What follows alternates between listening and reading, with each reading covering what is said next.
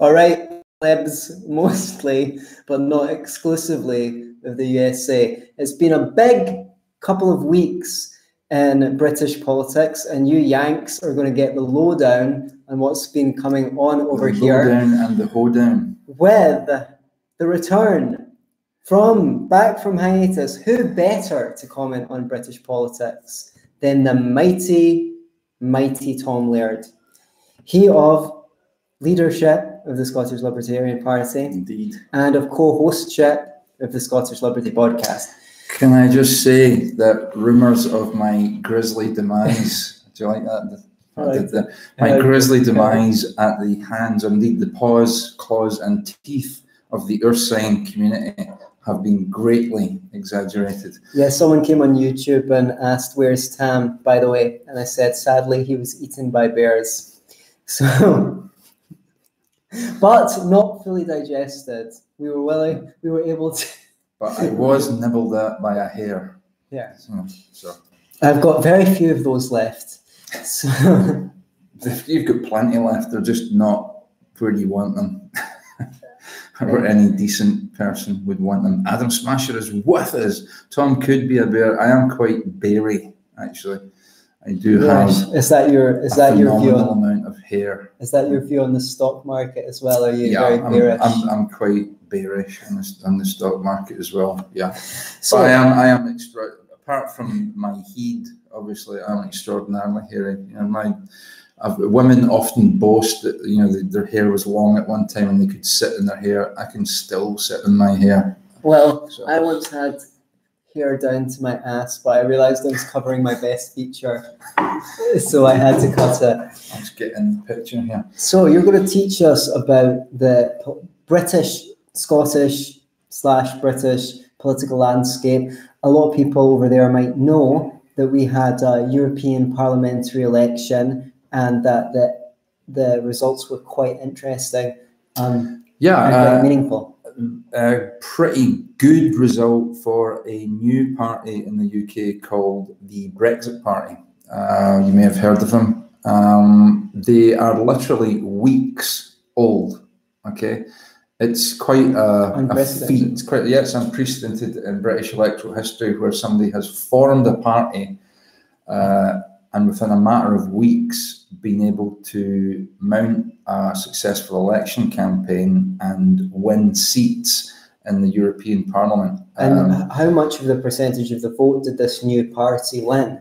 I reckon that, now that's a good question. I would hate to just off the top of my head, but I'm going to have to do it anyway. It's about 38%, I reckon, or no, 40. If you actually, okay, the Brexit Party themselves got around about 38% roughly, but by the time you add in people who voted for parties who claim to be to implement the Leave process, then it's a majority for Leave. Some of them might know that UKIP, I know that a lot of libertarians in America are fans of Nigel Farage or his appearances in the media over there. I don't know if he's a full-blown... You say Farage, I say Farage. Do you say Farage? I say Farage. I've got a garage, not a garage. But everyone calls him Nigel Farage. Okay. So the thing is... Nigel Farage. I'm not sure if he is a libertarian, but he's got a libertarian streak. He makes libertarian noises. From time to time. Yeah. Now, did he form the UK Independence Party? We're going to tell people a little bit about No, the UK Independence Party was formed by a guy called Sir James Goldsmith, now deceased, who was a sort of merchant banking tycoon. He was big in the 80s with the whole takeover bid thing and the whole public limited company thing. He made a fortune. He was already a rich man. His daughter was Jemima Goldsmith, who married Imran Khan, the former cricketer, now the president or prime minister of Pakistan. And I think she also had a dalliance with Russell Brand. Ooh. But then who didn't? I think you did. You did at some point as well. But that was a mistake. I pitched Teacup, just to be clear. I closed my eyes. Horrific. I closed my eyes and pretended it was a girl. So So, a very beardy girl, a bearded lady. Actually, if I could imagine Russell Brand in a dress, he wouldn't look much unlike that Israeli trans whatever person who won Eurovision that time. Remember that beardy bloke in a dress? I'm not 100% that sure. Oh, 48.1. Sorry, that was just one candidate. Okay. So anyway, but they did rather well in Scotland. Wait a second, because you didn't explain. Unfortunately, you didn't. Wait, come around to it, because I just want to get the point on the UKIP party, because Nigel Farage may not have started the UKIP party, but he made a success. He made a success out of it, and they were responsible for getting us to vote on Brexit, which Brexiteers won 52%, 48%, or that or thereabouts. Yeah. So you could say, as you have said on the show, he's one of the most successful politicians. Possibly the most successful politician of our time. Yes. I mean, he done exactly with UKIP. He achieved exactly what he set out to do, which is force the Conservative Party into giving, because a lot of votes and even supporters and actually sitting MPs defected from the Conservative Party to UKIP. And in addition to that, he's managed to form this brand new party and garner quite a lot of the votes. Now, he managed to trounce UKIP, because obviously UKIP are a Brexit party as well, but the reason the Brexit Party did so well is because they're pretty much a cross-party entity. There are people from all backgrounds in politics. One of their, I think, successful candidates would be Claire Fox of used to be the Institute for Ideas. I think it's now called the Academy of Ideas. She's on the left. Traditionally, she was. She came from the Revolutionary Communist Party in her youth, which is the same group that Brendan O'Neill was involved with, and those guys Living Marxism. The Spike did it. Yeah, I thought you'd say that. So Brendan O'Neill beats her at Spike. Even George Galloway, he wasn't a member, but we're going to speak about him later. But he endorsed the Brexit Party and said, leading some to say that the horseshoe theory of the political spectrum is correct if you go. Explain to the people out there what the horseshoe effect is. It's the idea that if you go far enough left or far enough right, that the political spectrum's like a horseshoe. You end up back where you came from. And some. God Almighty, does that mean at some point I'm going to collide with George Galloway and create some sort of rip in the time-space continuum? We're going to have to find out. Okay. Adam Smasher says, is Sargon feuding with Farage now? Do you know anything about that? I don't know a lot about it, but he said Sargon obviously ran for UKIP unsuccessfully during that European campaign. He and Count Dankula were invited to join UKIP by Gerard Batten, who's the current leader. And during that campaign, look, campaigns are messy, but he said some things about the Brexit Party and about Farage that were quite disparaging. He disparaged Farage. He disparaged Farage. And said that they were a flash in the pan, and that the problem with the Brexit Party is they couldn't come up with a coherent either constitution or manifesto. But that wasn't the point. The point was really just that they're called the Brexit Party, and guess what? That was the main thrust of their argument. They weren't looking necessarily for power. However, today, Thursday, is the Peterborough by-election. That was called because a sitting Labour MP is now incarcerated at Her Majesty's pleasure for lying about a speeding traffic offence that she was involved in. And now that's triggered the by-election, and they are confident, Brexit Party are confident that they might even get a seat in the UK Parliament, which would be unprecedented as well.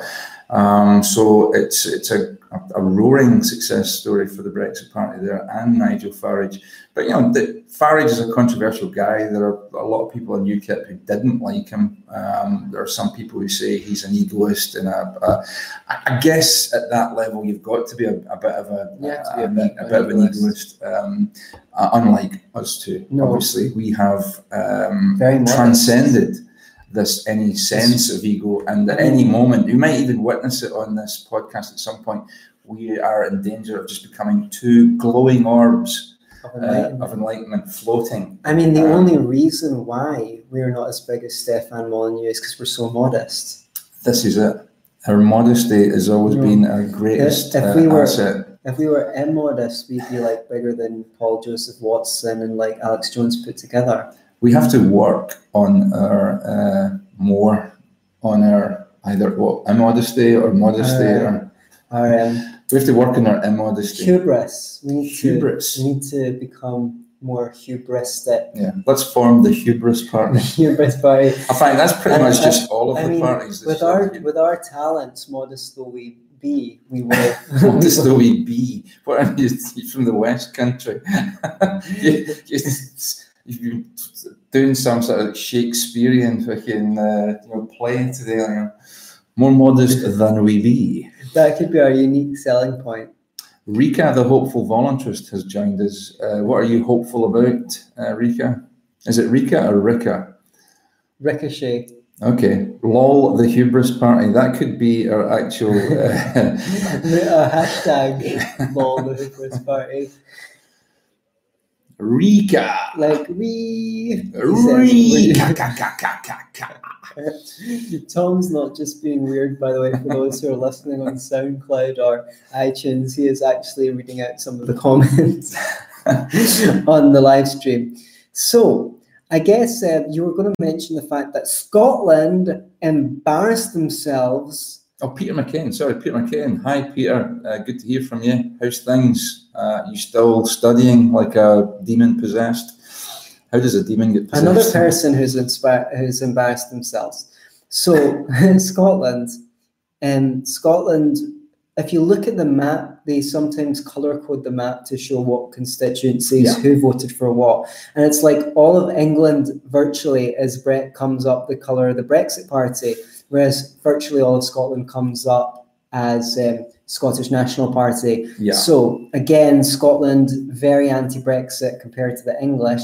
Maybe, sadly, one of the best arguments for Scotland being an independent country from the UK is that their values, their politics are so divergent. Oh, okay. Here's my theory, though. I don't think there are so many European supporters in Scotland as the SNP would like us to believe. Even the Scottish National Party themselves have a huge amount of anti-EU people in them.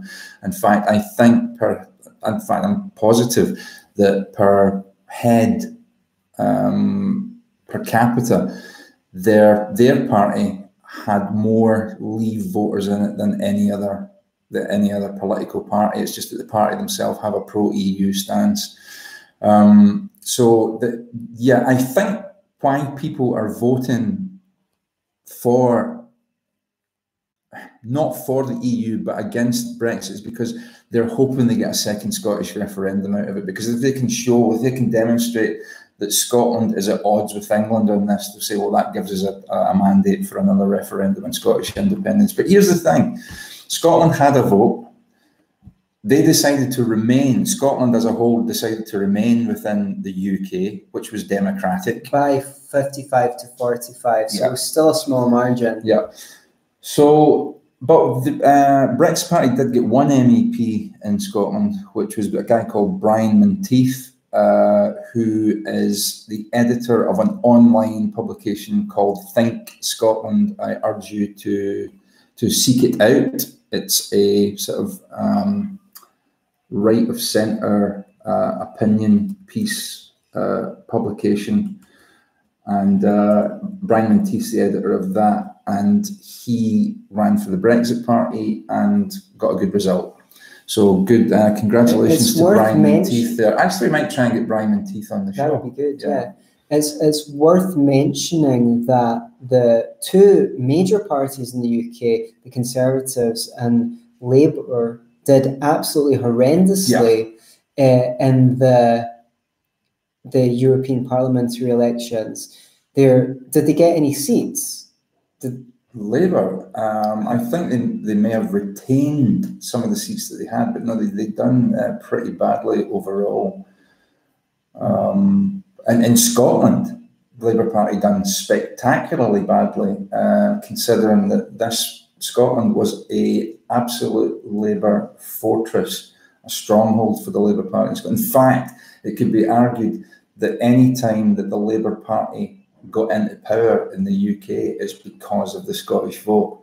It could always be relied on, but that monopoly was broken in Scotland by the Scottish National Party, and they basically absorbed the Labour vote. Yes, I think because under the Blair years, the Tony Blair years, the Labour Party was seen as too right wing for Scotland. Like their attack on civil liberties and their participation in the war on terror, their pro-war stance was seen as a betrayal of whatever left-wing values people here thought were associated with left-wing. Yeah. I'm not so sure that I'm as optimistic as you. I don't think there's a bunch of anti-EU Scottish independence voters deliberately voting for SNP because...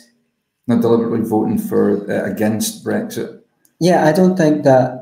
In the recent election, I don't think there was a ton of Scottish voters voting SNP because they want out of the European Union or because they want out of the UK, but also want out of the European Union. I don't think they're sitting there going, well, I'm against the EU, but I'm going to vote for the SNP anyway. There might be some, but I think it's a really small number. I think the people who are likely to want out of the EU hate the SNP and will not vote for them. It's a good point and well made. I'm not sure if you're correct. Time will tell. Peter McCain has asked the question, what do you think Labour's prospects are after the collapse of the Tories? I don't know. They've done pretty badly themselves as well. Yeah. I don't see them being able to capitalise on it, to be quite honest. Who knows? It's an open field now. I think possibly that two-party monopoly might be in the way to being broken, which is no bad thing, really. But we'll see what happens today in the Peterborough by-election. That will be an interesting result. It looks like Brexit Party could take it because Peterborough is one of these places near London that returned quite a significant Leave vote. So it's looking good for Brexit Party there. So here's hoping, because something has to change, And if you to listen to the mainstream media, whether it be the BBC or Channel 4 or any of the newspapers, even newspapers that are supposedly on the right, like the Times, you would not think that people were pro-Brexit. You would seriously think that this was something that people were against, and they're not. There's a certain element of the UK society that's for London, for example. Sadiq Khan's London voted to remain. But as John Cleese pointed out recently, London, I think in the last 10 years, London was the first major Western capital to experience a situation in which what you might call white native British people became a minority in the city. Right. So Sadiq Khan, for those who don't know, is the mayor of London. He is. What's his ethnicity? Do you know, I believe he's South Asian in his ethnicity, so whether it's Pakistani or Indian. I'm assuming it's Pakistani. Yeah, me too. Now, the funny thing is, he recently... Not that matters, he's just a dick. He recently came out, and, well, the reason why it's relevant is he does have a sort of social justice warrior bent to him. So he recently protested Trump's trip to the UK, and Trump made a couple of funny tweets making fun of him irreverently. So that's just I can't remember specifically what he said, unfortunately. But about Trump, he was tantamount to basically calling Trump a fascist white supremacist. That's basically what he called Donald Trump. Sadiq Khan is making a lot of noise, covering up for the fact that he's pretty bad at his job, and London, the crime rate has gone a little bit out of control, to say the least. Is anyone good at the job of being mayor? Well, like, I think generally speaking, Boris Johnson, actually, to give him his due, Ken Livingstone, who I don't have a lot of time for politically, I think was quite popular as Mayor of London, you know, and a lot of the things that Boris Johnson got the credit for when he was Mayor of London were things that were initiated by, Christ, I just mentioned his name and it's going completely, Ken Livingstone, while he was Mayor of London. But this Sadiq, you know, it's actually, when you look at his record and you look at the things he said, Sadiq Khan is the fascist.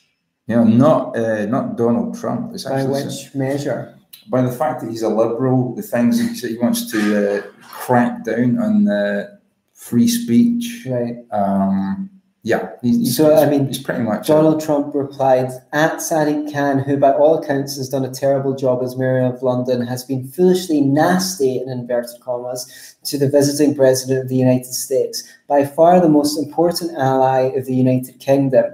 He is a stone-cold loser who should focus on crime in London, not me. ...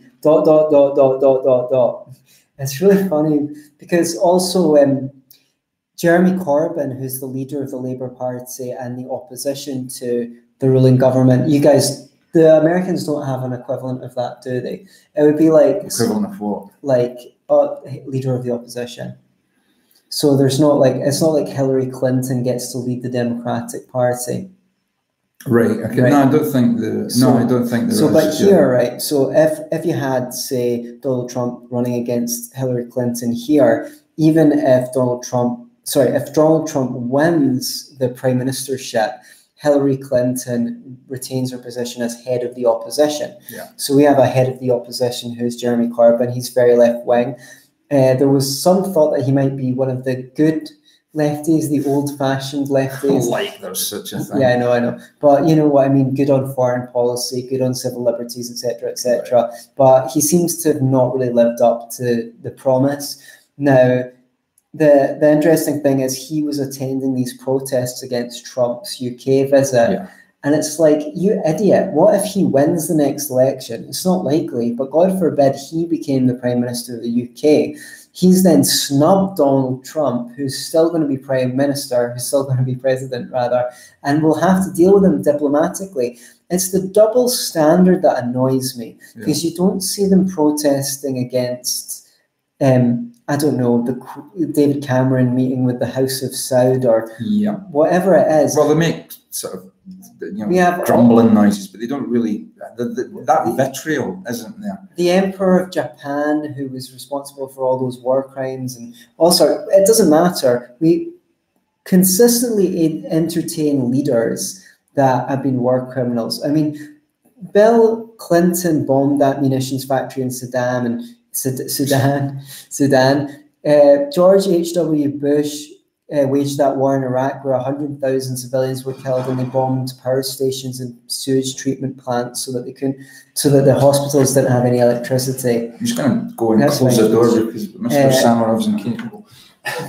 Bush, obviously, what do you need to say about Bush? He launched the war on terror. Obama started these atrocities in Yemen. All of these presidents have done far worse things than could be conscienced. What makes Donald Trump so singular? Why does he get singled out? It's so annoying. It's what he represents to the left, really, you know. And even to mainstream conservatives. Because yeah. there's a whole bunch of conservatives who are joining in the anti-Trump bandwagon, you know, people like David Frum, but there's ones in the UK. Can you remember any anti-Trump conservatives in the UK as well that are doing the cuck thing? Oh, there's loads. I think Anna Soubry would definitely be one. The Conservative who went to the what was Chuka Amuna's party called? They done dismally. Change UK. All right. Yeah, there was a party called Change UK. It ran in the European elections as well, and that was a confederation or a conglomerate of different people from different parties as well, but they all were passionately against the democratic choice that the people made, because as we all know, people are too stupid to vote. But fine, but these people sing the praises of democracy all day long until democracy does what they don't want it to do, and then suddenly democracy's bad. You know, democracy's fine as long as the people are voting the way they want them to but vote. they keep on going, oh, you know, low information voters, oh, like people were tricked over Brexit. They were tricked to vote for Brexit. Like, but they don't think that people were tricked to vote against Brexit. Yeah. It's like, it's so frustrating. So there were some personalities that have been in the news in the last month or two that you wanted to comment on, and me too. Okay, me too. Hashtag me too. I want to comment on them. The first too. one we'll go for. Okay, George Galloway. Some of the people in the United States may be aware of George. Okay, he's been a talk radio host. Can here. we just mention before you go on? He during the Yeah, war in Iraq I went was to the Senate. about to do that before you interrupted me. Thank you very much. Right, I'm giving you a bit of background. Okay, George Galloway was a talk radio host here in the UK. Now he's just been fired. Previous to that, he's been a member of Parliament and has had quite controversial and I would say extreme leftist views. He's extraordinarily anti-Israeli. He was pretty much, as Anthony said, he was dragged before the Senate committee in the United States to explain his support, or their perceived support that he gave to Saddam Hussein. Now, it's a fact. You can find it on YouTube. Just type in George Galloway, Saddam Hussein, and you will see George Galloway basically blowing smoke up the arse of Saddam Hussein to his face, if you can do that, if that's physically possible. Telling Saddam Hussein that he was a great man, that he's indefatigable. Indefatigable. What a knob. Who uses indefatigable? Right? Can you imagine being and I salute. No, he didn't salute, he saluted his indefatigability. Imagine being the translator on that particular day, you know, having to translate that. So anyway, in addition to these things, he's also, in my view, a twat. I dislike the man intensely. I don't have any time for his politics. However, the Senate committee underestimated him. He's no fool. He's shrewd and cunning, and he's quite good in debate. Oh, he's an extraordinary orator. No one can deny his mastery over words. Yeah, I just can't stand the sound of his voice and the stupid way he speaks. However, put in a couple of points on the meeting Saddam Hussein thing. What he had to say. The thing is, he was the most strident opponent of the war on terror in Parliament at the time. He himself was indefatigable in trying to stop the war on terror, the war in Iraq, the war in Afghanistan, whatever his other faults are. Yeah, but do you know what? I bet you if we were having a war against Israel, I bet you George Galloway would be only too pleased. That's neither here nor there. I think it's quite here. And well, you mean, right. So anyway, the point is... So my point is my point is that he's a hypocrite. He's not against war and bombing people per se. He's just against bombing people that he fucking agrees with. Well, that's basically it. That's obviously you've presented the most uncharitable view of him possible because you don't like him. Yeah. So I would just say in his defense that he was the most vocal critic of the war on terror we had, and he was marginalized for those views. I think him leaving the Labour Party, which he was a member of for many years, was basically came down to, at the end of the day, his opposition to the war on terror. Yeah. He's also a dhimmi and an apologist for Islamism. Okay, so that's also perhaps valid. I don't know if I'd go on the record calling him a dhimmi, but maybe off the record. But people will have to look up what that means. Right, okay. Now, so anyway, wait a second. There's a point to this. Yeah, okay. And you've made yours, so can I please make mine? I haven't yet. I wanted to add, what he said was he did actually go and visit. He went and visited Saddam Hussein twice. Now, they played the video of George Galloway meeting with Saddam Hussein on the television to discredit him over and over and over again constantly because he was anti-war.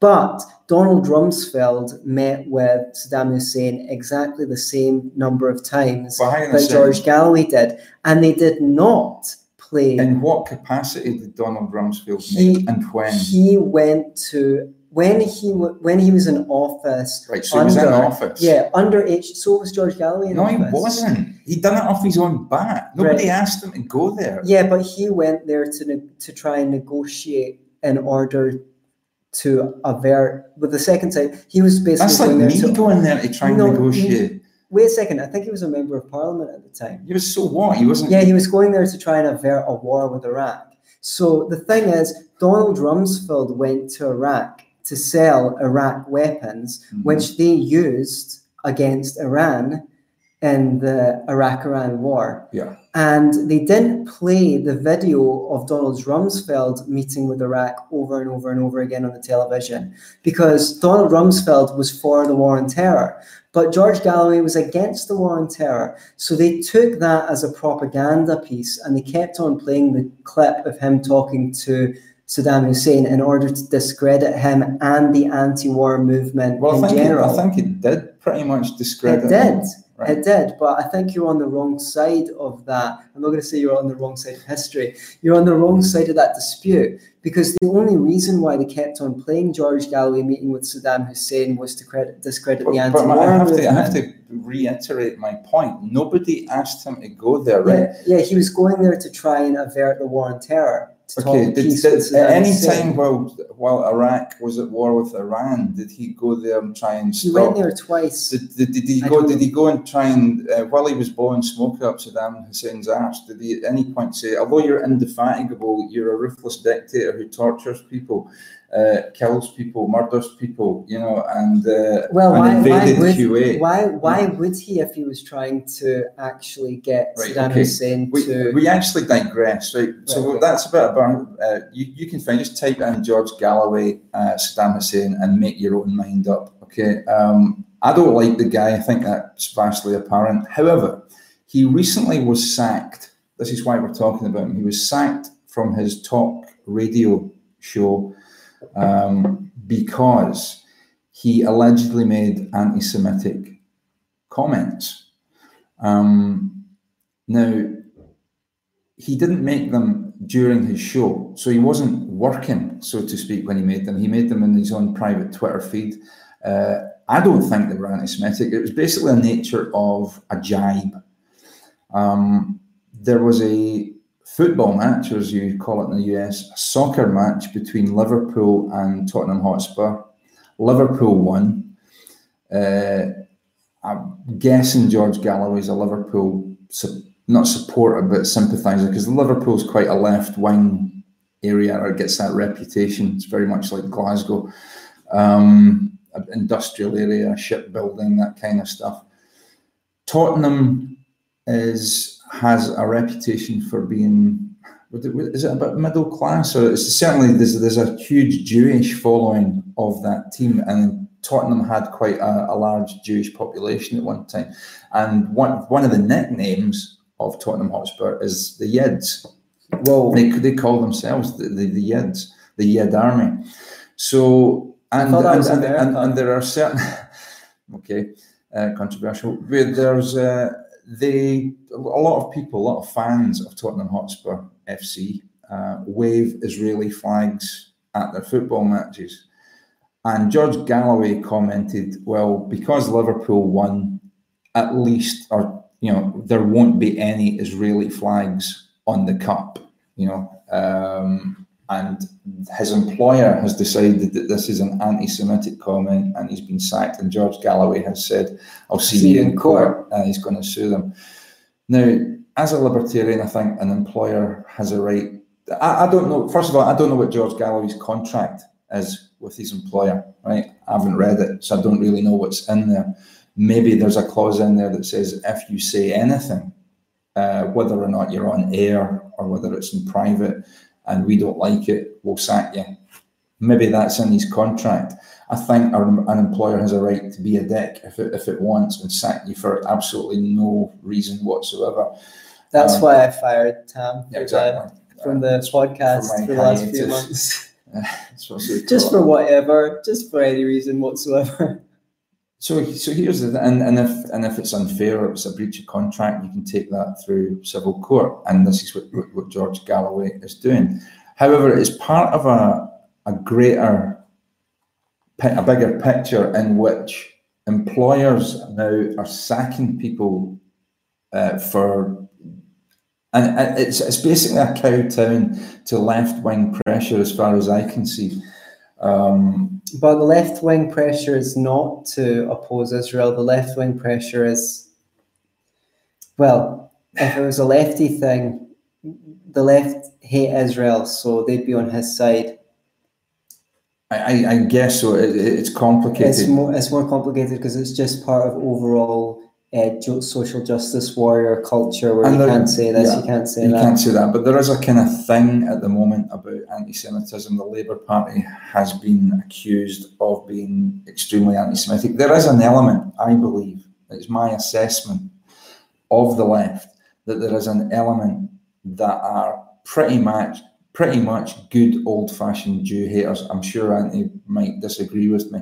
There is an element of the left that are like that. The communists, in fact, the Soviet Union was extremely anti-Jewish. They didn't quite wipe them out the way that the Nazis did. But if you were a Jew in the Soviet Union, you were pretty much a dissident. Well, yeah, I mean, my ancestors came to Scotland in 1905 to escape persecution in Ukraine. Yeah. And part of the reason why there were so many Jews involved in Bolshevism was because the Russian Tsars had a history of pogroms. Pogroms against the Jewish people. So they're like, oh yeah, let's get rid of the Tsars and stuff like that. And then they go, oh, it's a Jewish conspiracy.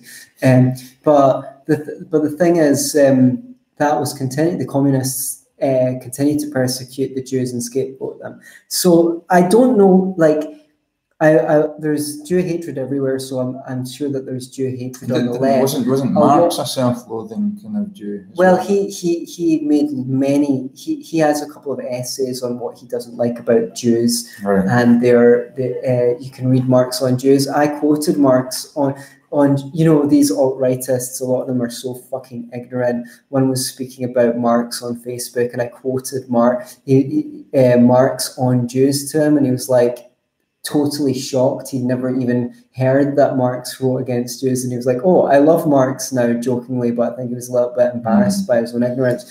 The point is, I think a lot of the time, obviously, speaking against Israel is conflated with anti-Semitism.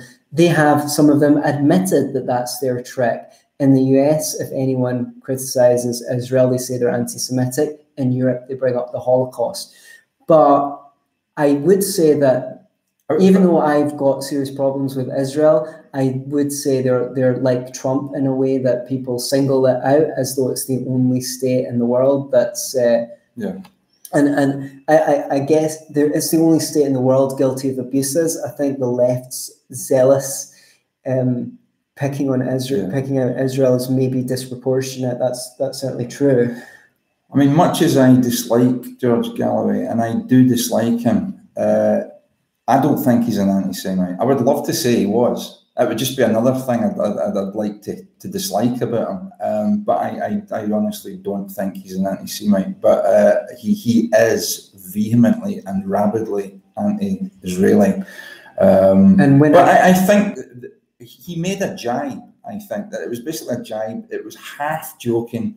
You know, there'd be no Israeli flags on the cup. Fine, I think he's got a perfect right to say that. I think he's got a perfect right to. Had he have said it on his show, I think he still has a right to say it. I don't think it's an anti-Semitic comment. But even if he did make anti-Semitic comments, even if he did say things that were clearly anti-Semitic, I think he should be allowed to say them. And if he said them in his private life, as long as he doesn't bring them into the workplace and start, abusing Jewish people in his workplace, I don't think it's an issue. But then that's my point of view. But it also depends on his contract at the end of the day. So they can contract to any conditions whatsoever under which they can fire him. But if the contract says we can fire you if you make anti-Semitic comments, and the judge finds that his comments weren't anti-Semitic, they were only anti-Israel, then he's got a case to make. Yeah. I think, don't ask me, don't put me in the spot, I can't really think of it, but I think George Galloway has made worse comments. Now, I know he's had a lot of complaints. Is it Talk? What's it called? Talk Sport? Yeah. And Talk Radio. I liked listening to his talk show sometimes, but what I found really annoying about him is he'd interrupt people, put their as I was saying,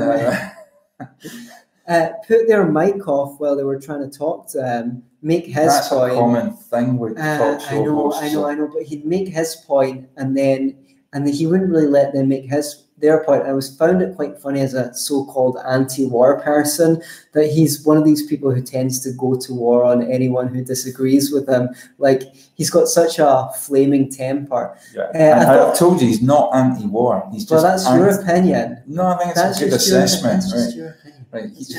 That's just like your opinion, dude. I think he's spoken very well against all the wars since 9/11, from Syria, Libya. He spoke to deter military action against Iran, and I think he was. Did he speak out against Russia's war in Chechnya? Well, I wasn't around when Russia invaded Chechnya. I think you were. Yeah, but I was a very small child. Anyway, the point is completely irrelevant. When was it?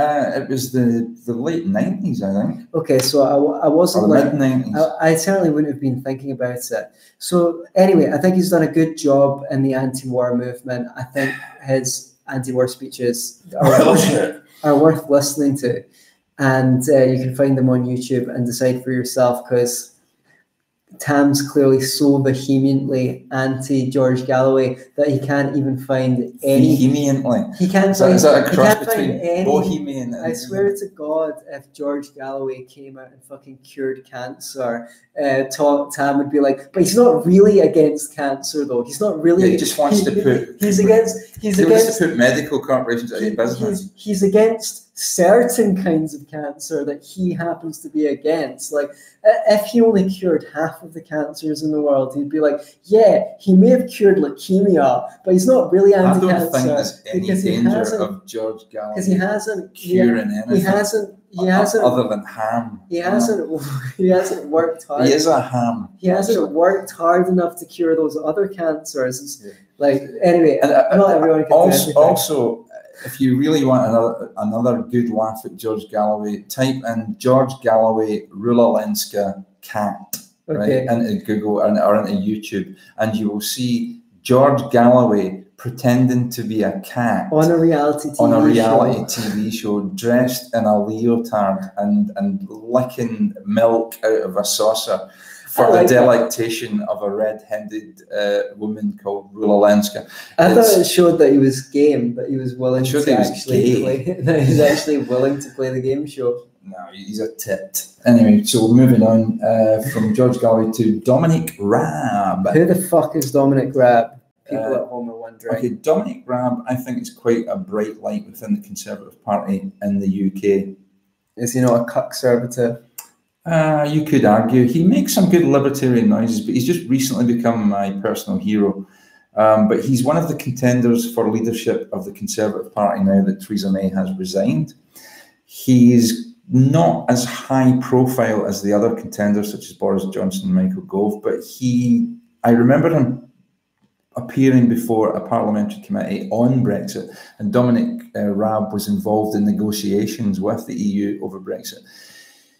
he's certainly bright, he's articulate, and he makes a lot of good libertarian noises. I like him. And recently he's got into a little bit of hot water because he refused to say that he was a feminist. In fact, he wrote a piece, and it escapes me now actually, if you check this out on Spiked, you type in Dominic Raab on Spiked, they do an article on this. Ella Whelan from Spiked actually does the article. But as you know, in the US and certainly in the UK, you just cannot say that you're not a feminist. You've got to show that you're with the sisterhood. And Dominic Raab said, "No, I'm not a feminist." In fact, he called feminists bigots in one of an article he wrote for a political publication. And despite getting a lot of flack for that, he's so far stuck to his guns. It may damage his prospects as a leadership candidate for the Conservative Party. But he's called feminists out on a lot of their crap, and he refuses to call himself a feminist. And I quite enjoy that. I think he done the right thing, and I think it took a bit of courage to do that, because he must know, he's not stupid, he must know that'll damage his prospects. But it might improve his it may, because a lot of it might resonate with a lot of people. The worm is turning, maybe. Yeah, and it kind of shows that he's not a rollover. If this is a guy that's going to do any kind of negotiations, you like somebody who's going to be able to stick to their guns a little bit and say, like, well, no, this is what I believe, this is a principle, and if you don't like it, I've got others. No, I'm going to stick to it. So I enjoyed it, but one of the things that unfortunately Ella Whelan wrote when she wrote the article on him, and she was basically praising the fact that he stuck to his guns, but she says, "I'm not interested whether or not a man's a feminist. What we should be asking is more like, are you in favour of free childcare for all?" Fucking free childcare for all. Well, I'm in favour of free childcare. Do you know why? My mother took care of me, and do you know what? She didn't charge me a penny for that. Can you believe that? And lots of mothers out there take care of their kids and don't charge a penny for it. So is that what they mean by free childcare for all? Or do they have something else in mind? Or do they mean, I'll have lots of kids and some other fucker can pay for it? Right. Yeah, that's probably what they mean. Yeah, I'm not in favour of that. Your kids are your kids. You're responsible when you decide to have kids for their healthcare, their education, feeding them, taking care of them, spending time with them. That shit is on you. And if you don't like it, don't have kids. Right.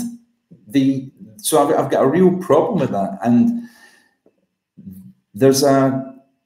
everybody thinks that feminists have waved the olive branch recently by really pushing for paternity leave for men. I think paternity leave for men, mandatory paternity leave for men is retarded, right? I think mandatory maternity leave is retarded. But with paternity leave, and you go, okay, well, look, feminists are pushing for paternity leave. That shows that they're not just about women. They're really caring about men as well. No, bullshit. They realise that a big advantage that men have had in the workplace over women is the fact that men don't get pregnant. So what it is, it's a leveler, it's an equaliser. So what it's to do is it's not so that men can get time off as well and we can take care of the kids. Horseshit. It's really so that when two people go for a job and one's a man and one's a woman, the man no longer has an advantage anymore if paternity leave is also mandatory for the employer as well. So it removes that barrier. So, and that's the real reason. So you're losing out on months of experience if you're a woman and you get pregnant and you have to leave the workplace. Men will also lose out months of experience through mandatory paternity leave. Now, I think it's fantastic if you're going to have a child, if you save up some money so you can take off some work and spend more time with the baby. The evidence, or if your employer values you so much that they're prepared to actually give you time. Fantastic. Yeah. But the problem with these mandatory things is obviously people are in a position to choose the best options for themselves. And often these are going to force people to make less good options and less good choices. People might decide to have children that wouldn't. People might decide not to have children that would otherwise have children. And the thing is, like, you can come to Scotland, I'll show you around my area and show you what the welfare state has done in the area of town that I'm staying in. Very controversial, but, you know, in my area, you see people walking down the street with their children, calling them the C word if they're misbehaving. And these people are rewarded with free houses, some of them. They get council houses for they're bribed by the state. People who shouldn't have children, in my opinion, my very controversial opinion, are bribed by the state to have children. They don't look after the neighborhood. There's garbage everywhere because they don't own their own properties. They don't feel like they've got there's stakeholders in the community, and they treat it like a public restroom. And all the, like, people would think it's controversial me saying that my area is full of C words. But the thing is, the decent, hard-working people, over the course of time, move out of that area, and you know, leaving it full of C words. And the government pays these people at the expense of more responsible members of society, forces more responsible people to pay at gunpoint for their poor choices. That leaves the question, well, why do you live there, Anthony, if you're so great? Because he's a C word. Yes, indeed. I moved in with a friend, and the rent is really, really cheap. So I'm staying, with good reason, the rent is cheap. So I'm staying there for a while. I always thought you were cheap rent. Anyway. Yeah. So, but, you know, I don't want to live there forever because it's not really a very inspiring area of town to live in. But it has been an education and an eye-opener. In fact, they need to replace the term working class in the English language there needs to be two tiers. There's working class people who go to factories and work, and then there's idle class who are called working class but don't actually do any work whatsoever. So the idle class. They live off the welfare state. Okay. It's full of idle class people. Right. Or the what else could you call them? The looter class. Looter class, okay, as Ayn Rand would have it. Yeah. One more story. One more story. Because we love you so much. And this is for you Yankee boys out there. You might have heard that Tucker Carlson strikes again. We criticized Tucker Carlson before for his communist views on automation. I think it was episode 109 or something like that. And here he is again, being an a-hole. He has slapped like the hand that feeds him. I don't think that's the correct terminology. He's turned on libertarians. He was on Fox the other night going on about, he was trashing libertarians, mocking them for being obsessed. Do you know this, or is this somebody who's making that? It's all over. It's all over the libertarianosphere. He called us, he didn't use the word obsessed, but he more or less said we were obsessed with capitalism and Austrian economics. You may remember that last year he gave some talk about how, it's not all about economics, it's our families and stuff like this. And he basically claimed that what's wrong and bad with the Republican Party is their libertarian leanings. I'd love to see the Republican Party's Where are those libertarian leanings? Yes. If anybody could give us an example, or maybe even film some libertarian leaning from any conservatives. I'll just be someone following Rand Paul around with an iPhone, trying to catch him saying something libertarianish. Yeah, that's just absurd to suggest libertarian leanings. They couldn't lean a little bit more, could they? Yeah, it would be nice if they did. So, he brought people in with some libertarian noises, as you put it, and he did give a talk at a Ron Paul rally once, years and years ago. But he, like the right in general, I feel, are always willing to throw, libertarians are very big on courting the right. I think in days gone by under Bush, they were making big swings to try and court left-wing people over they were trying to court left-wing people over to libertarianism, and ever since Obama's been in office, the pendulum has swung, and they've been trying to get in bed with the right. But these people don't care about you. They see you as their retarded wee cousin that they can pat you on the head. Oh, isn't that nice? He still has principles. Yeah. Oh, I used to have principles Yeah. once. That's how these conservatives see you. And at the first chance, they will throw you under the bus. Yeah. So, anything to say about Tuck the Cuck? Well, he's getting perilously close to our cuckadoodle-dood. Has he been a cuckadoodle-dood before? He has, actually. Was he? Did we think call him the Cuckadoodle-Dude? I think we did, because he cucked out when he was on Ben Shapiro's show. Yeah, do you think he does this just to get our attention? Do you think he's deliberately saying these things because if he does, people will go on Facebook and go, "Oh my God, you can't believe what Tucker Carlson said about libertarians"? It's possible, but no, I think he actually just genuinely does have some sort of weird beef with libertarianism in general. But the thing is, it's like they're the people who were listening to it. They're the people who were going, "Oh, I'm so glad that Tucker Carlson's on Fox News. At least we get someone who's making libertarian noises." Yeah. And he doesn't appreciate it. In fact, he's just shit. He's just coming on our faces. I'm absolutely astounded by that last. Well, I mean, a lot of people might like that, though. You might. I've got a beard. I don't want to be picking that shit. Just when you thought it couldn't get any worse. I knew it could get worse. Adam Smasher says Tucker Carlson. Yeah, he also says Michael Malice has the best analysis of conservatives. Okay, well, fuck you, Adam Smasher. Do you know what I mean? Why, if you like Michael Malice so much, why don't you go marry him? Why don't you go and listen to his show?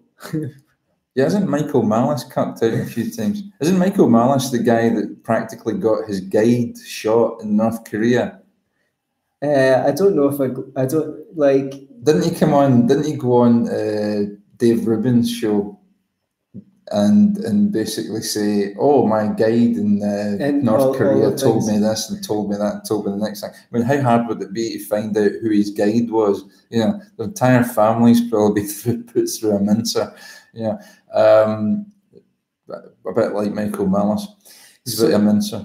Well, I think that we should probably conclude the show for this week. It's good. Do you like Michael Malice? I love him. Okay. He's got us. I think we'd have a great pint with him. He's got a good sense of humor, and I think he's been on Joe Rogan's show a few times as well, hasn't he? It would be great to have him on Scottish Liberty Podcast. Who, Joe Rogan or Michael Malice? Either or, but I was speaking about Michael Malice. So send your messages to your messages of love to say that you should come on Scottish Liberty Podcast. Did we want to say? Oh yeah, Scottish Liberty Podcast now has Patreon. Patreon, yes, we do. I never agreed to this. A lot has changed since you've been on the air, Sunshine. We're in danger of becoming our own cuckold-doodle-doos. Patreon.com/Scottish Liberty Podcast. Well, it has been said that Scottish people are very tight-fisted, and it has also been said that Jewish people are very tight-fisted. So you're getting the double. I know. Here. I don't know what that makes me, but actually, the most tight-fisted people in the world are the listeners of the Scottish Liberty Podcast. because we've got a grand total of 2 Patreons, and the show routinely does over 1,000 hits. But maybe people don't want to give Patreon their money. Have you thought about that? Well, if that's the only reason why you're not donating, you can email me personally at frequency528@hotmail.com. Wait. Oh, sorry. At frequency528@hotmail.co.uk. Otherwise, go on patreon.com/Scottish Liberty Podcast and pledge your $3 or $5 a month. That would be really, really helpful. Okay. Peter McCain has asked when the AGM, he's referring to the Scottish Libertarian Party AGM, an event not to be missed, especially if you remember. This year it's going to be in Kilmarnock. If you check the website, I believe it's up there. If not, check on our Facebook page, but it's in September. So yeah, It's a long, long time from June to December. You at home, don't go cooking.